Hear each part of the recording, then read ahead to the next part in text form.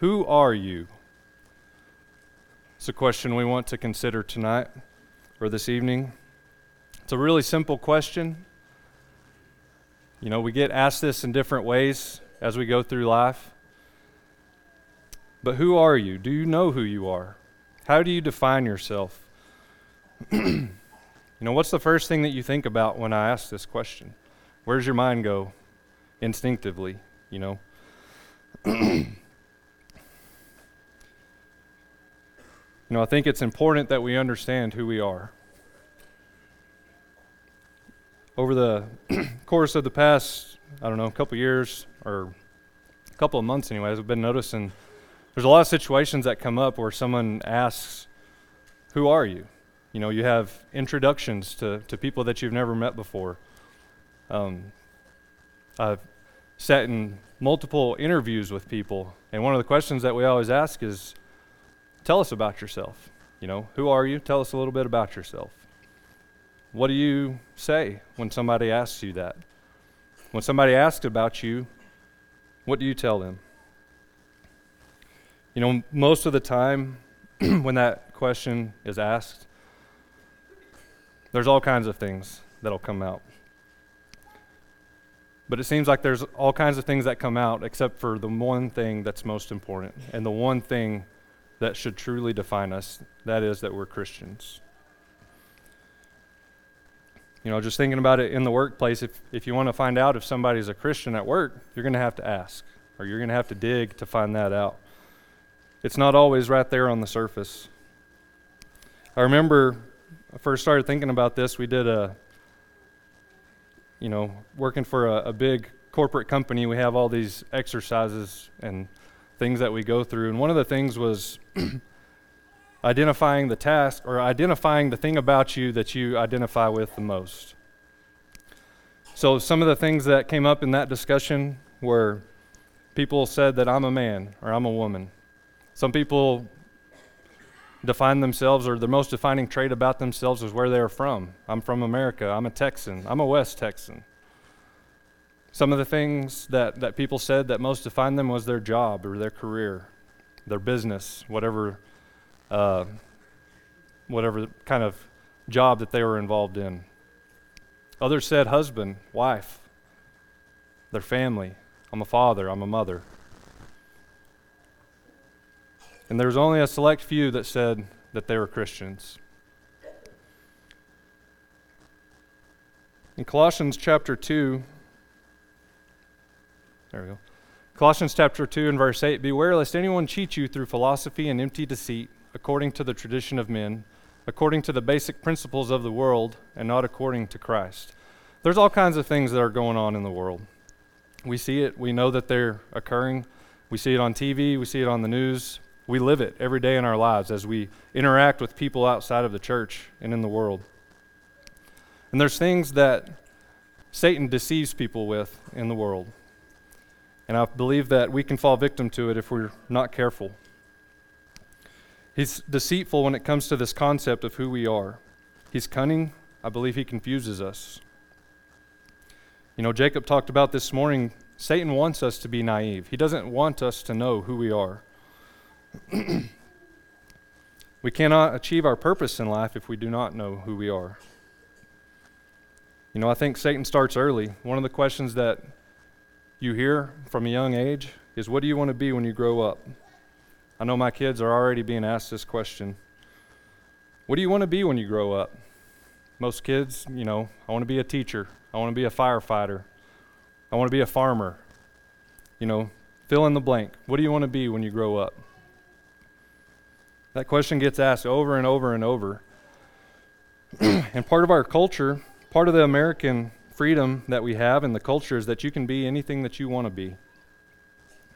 So what do you want to be? And kids grow up trying to answer this question. And I believe Satan deceives us into defining ourselves by these things, by what we decide we want to be as we're growing up. If we define ourselves as these things, then the things that we pursue and the energy that we put forth is going to be defined by these definitions that we define ourselves by. And the world makes it easy for us to define these physical roles that we have in life as who we are. I believe it's the course of this world, as we read here in Ephesians chapter 2 and verse 2, in which you once walked according to the course of this world, according to the prince of the power of the air, the spirit who now works in the sons of disobedience, among whom also we also once conducted ourselves in the lusts of our flesh, fulfilling the desires of the flesh and of the mind, and were by nature children of wrath, just as the others. There are things as we go through life that I believe are the course of the world, the things that Satan has a large influence on. And this concept of who we are falls in line with that. Here we read that you once walked according to this. We once walked according to these things, these being important in our lives. What's the truth? Who are you really? You know, kids, I can tell you that who you want to be in life is a Christian. You want to abide in Christ. You want to live in Christ. That's who we want to be. That's who you want to be when you grow up. That's who we as adults want and need to be. That's who we are as Christians. Who are Christians? Galatians chapter 3 and verse 26, for you are all sons of God through faith in Christ Jesus. For as many of you as were baptized into Christ have put on Christ. There is neither Jew nor Greek. There is neither slave nor free. There is neither male nor female. For you are all one in Christ Jesus. And if you are Christ, then you are Abraham's seed and heirs according to the promise.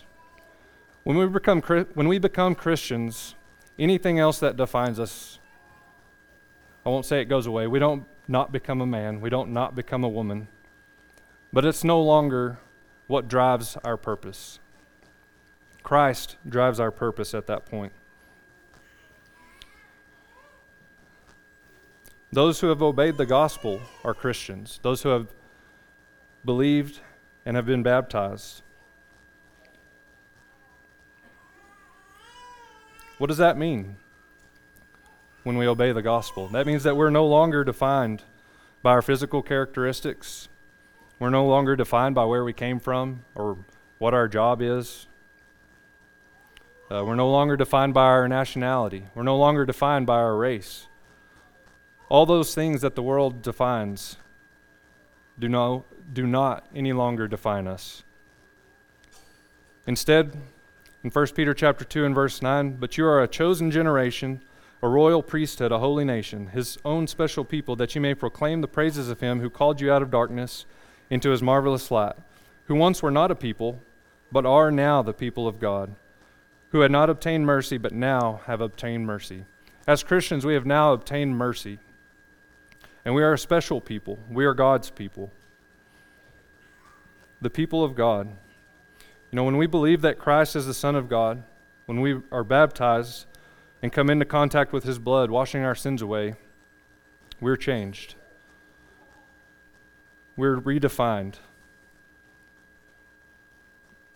In Galatians chapter 2 and verse 20, we read, I have been crucified with Christ. It is no longer I who live, but Christ lives in me. And the life which I now live in the flesh, I live by faith in the Son of God, who loved me and gave himself for me.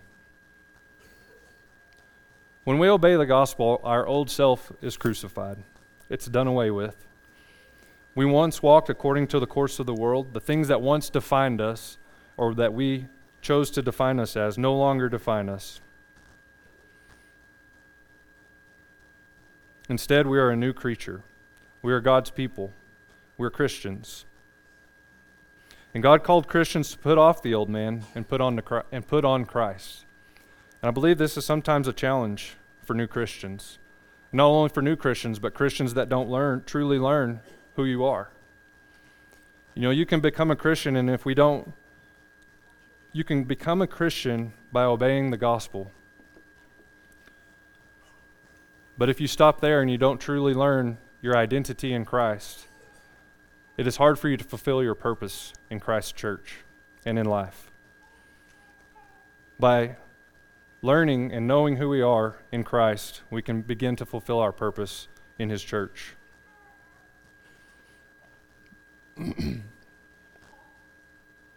Colossians chapter 3 and verse 8, "But now you yourselves are to put off all these, anger, wrath, malice, blasphemy, filthy language out of your mouth. Do not lie to one another, since you have put off the old man with his deeds, and have put on the new man who is renewed in knowledge according to the image of Him who created him." I believe when we obey the gospel, it's easy to, maybe not easy, it's an easy concept to know about many of the deeds that we put off. The sin that has plagued us and that we are now freed from after having come in contact with the blood of Jesus. But putting on the new man, how do we do that? Our new man is renewed in knowledge according to the image of Him who created him. We are renewed in becoming as Christ, in becoming Christ-like.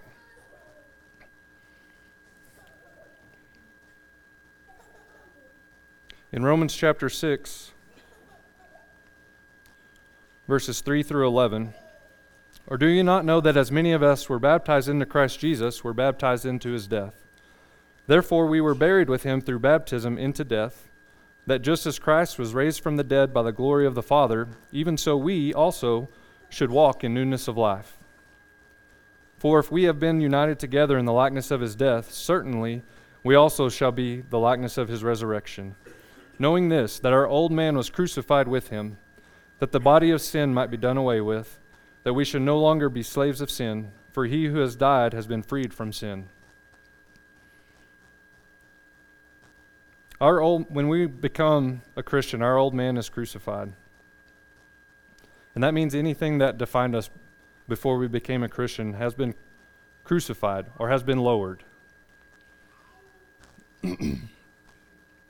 As we continue on in verse 8, "Now if we died with Christ, we believe that we shall also live with Him.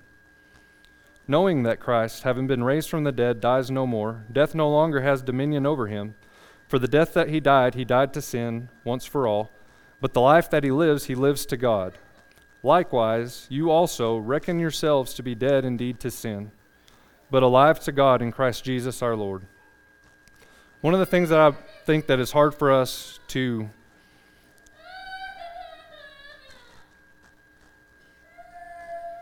when it's hard for us to fulfill our purpose in the church and be alive to God in Jesus is when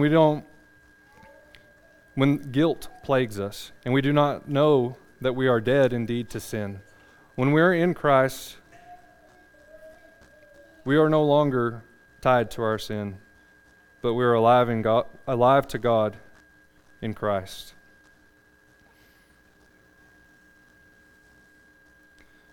We see, reckon yourselves to be dead to sin.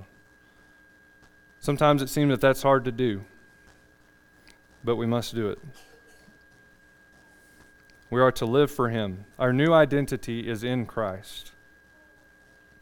It's not just about ceasing to sin. It's not just about fleeing immorality, as Jacob talked about this morning, or ceasing in the indulgence of the deceit of this world, seeking the things that the world places importance on, those things that are meaningless. It's about changing our identity from the old man to the new. In 2 Corinthians chapter 5 and verse 14, "For the love of Christ compels us, because we judge thus, that if one died for all, then all died. And He died for all, that those who live should live no longer for themselves, but for Him who died for them and rose again. Therefore, from now on, we regard no one according to the flesh, even though we have known Christ according to the flesh. Yet now we know Him thus no longer. Therefore, if anyone is in Christ, he is a new creation. Old things have passed away. Behold, all things have become new."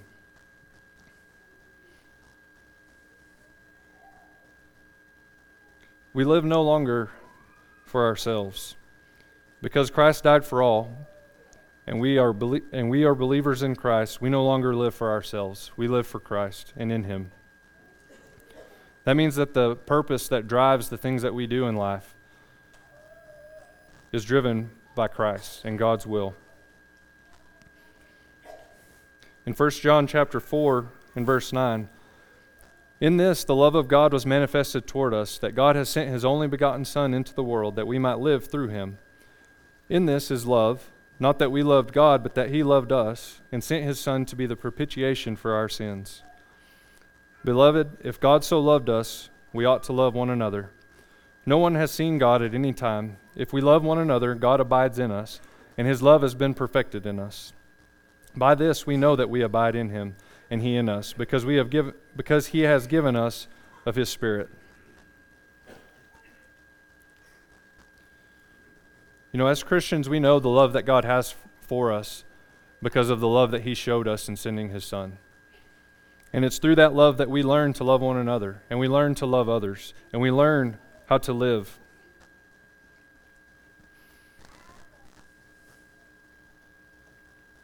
And this gives us purpose in life.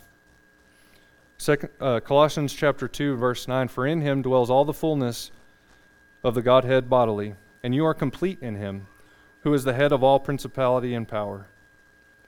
We are complete in Christ. Those things that those in the world find lacking,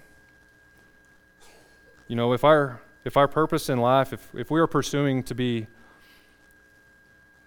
the best farmer there is, if we're pursuing to be the best Texan, or the best anything that we define ourselves as that's not a Christian, when we're seeking those things, we're going to be left lacking. And everybody in the world that you can see searching after things that are not God are left lacking. And they are not complete. But in Christ is where we find completeness. It's where we find purpose. Being in Christ is where we find purpose in being a father.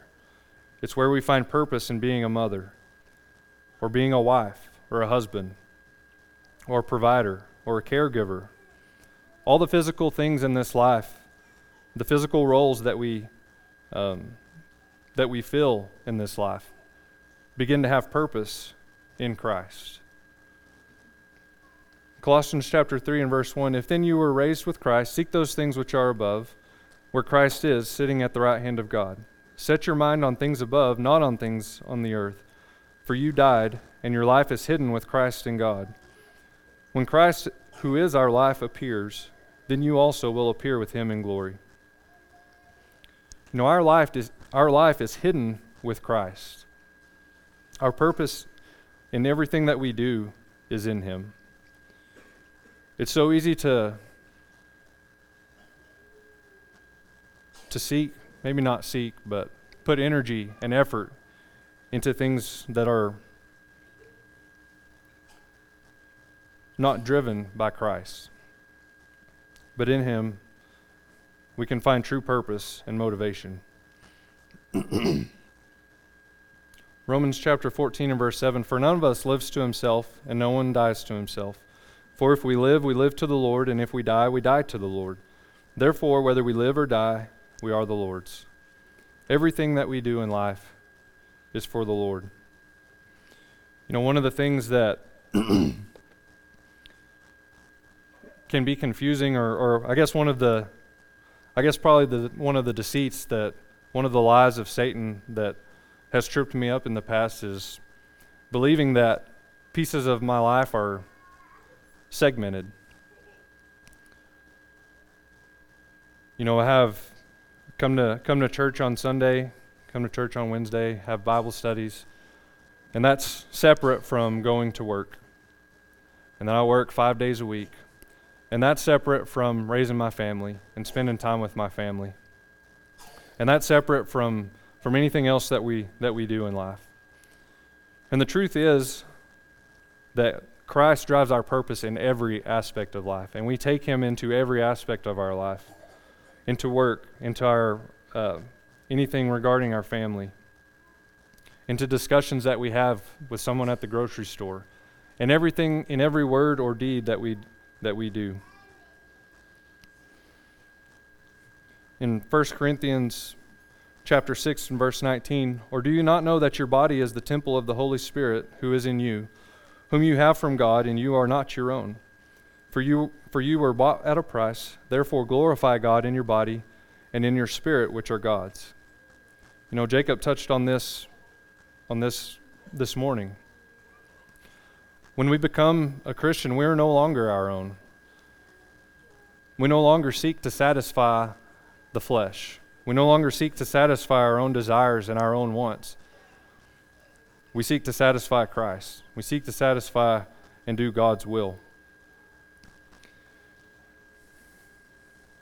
In Galatians chapter 5 and verse 20, starting in verse 24, and those who are Christ's have crucified the flesh with its passions and desires. If we live in the Spirit, let us also walk in the Spirit. But all things that are exposed are made manifest by the light, for whatever makes manifest is light. Therefore he says, awake, you who sleep, arise from the dead, and Christ will give you light. See then that you walk circumspectly, not as fools, but as wise, redeeming the time, because the days are evil. Therefore do not be unwise, but understand what the will of the Lord is. As Christians, it's our responsibility to understand the will of the Lord. We're given Scripture, and we can understand it. And in doing so, we can redeem the time. In doing so, we can walk circumspectly, not as fools, but as wise. In doing so, we can avoid and flee immorality, as Jacob spoke of this morning. In doing so, we can walk in the Spirit. In 1 Corinthians chapter 10 and verse 31, therefore whether you eat or drink or whatever you do, do all to the glory of God. Give no offense either to the Jews or to the Greeks or to the church of God, just as I also please all men in all things, not seeking my own profit, but the profit of many, that they may be saved. You know, here Paul's writing to the Corinthians, and he says, whether you eat or drink or whatever you do, in everything that you do it to the glory of God.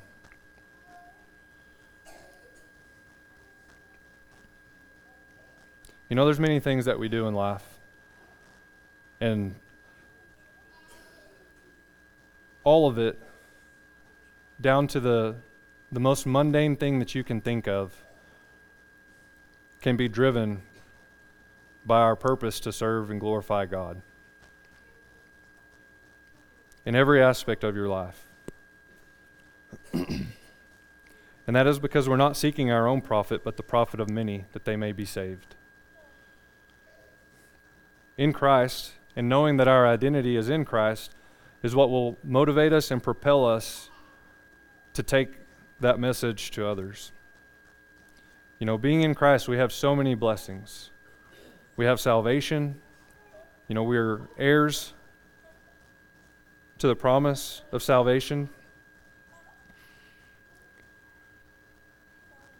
And sometimes I know in my own life, it seems like I just want to hoard all those blessings to myself. I've mentioned it in previous lessons. But when we truly know, when we are truly serving Christ and realize the love that He has for us, how can, as we sang in the song, how can we keep from singing? How can we keep from telling that to other people? How can we keep from sharing the blessings that we have with others? And most importantly, sharing the gospel. You know, when we are in Christ, we look at others as Christ looked at them. You know, I think one of the things that keeps us from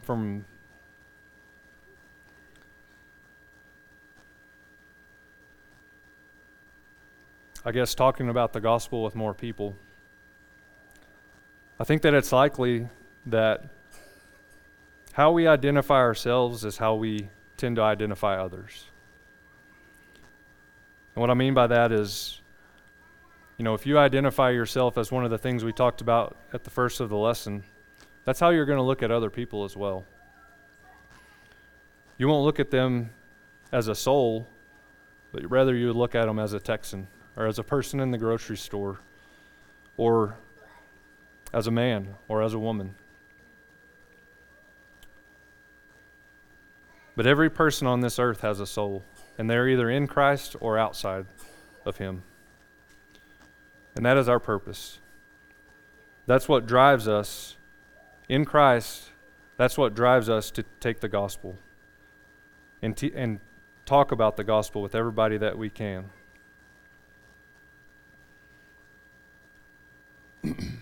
Colossians chapter 3 and verse 17. And whatever you do in word or deed, do all in the name of the Lord Jesus, giving thanks to God the Father through Him. And we talked, as we mentioned earlier, in everything that we do all in the name of the Lord Jesus. It drives everything that we do. All these roles that may confuse us and seem to define us at times, you know, whether you're a father or a husband or a wife or a mother, it's really easy to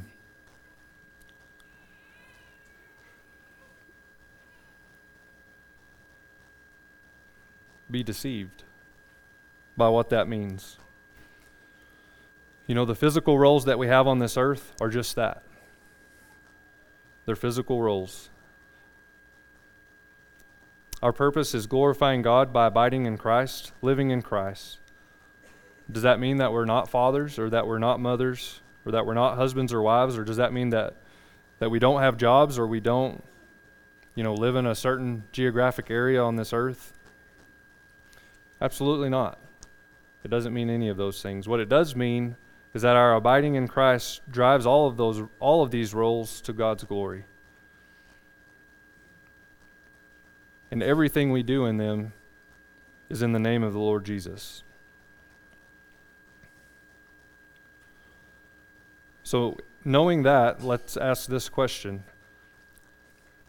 Knowing that we abide in Christ, how does that affect all of these physical roles? How does that affect how you look at them or how you treat them? It should give them purpose. And if the roles that we're trying to fill have no purpose in glorifying God, then they grow strangely dim. As we begin to understand who we are, we begin to understand who we are in Christ and what our purpose is in the church, in spreading the gospel and bringing others to Him. The more we learn and know about God's will in our lives, the dimmer other things become. We sing a song, "Turn Your Eyes Upon Jesus," and in that song, we sing that when we turn our eyes upon Jesus, when we identify ourselves in Jesus, and when we know that, and we know who we are, the other things in life become strangely dim. They're lowered in level of importance in our life. We don't view them or put them on the pedestal that we did before, but rather we look at them in the light of Christ. We look at them through the viewpoint that Christ would. And this allows every one of these roles to be lifted up to glorify God.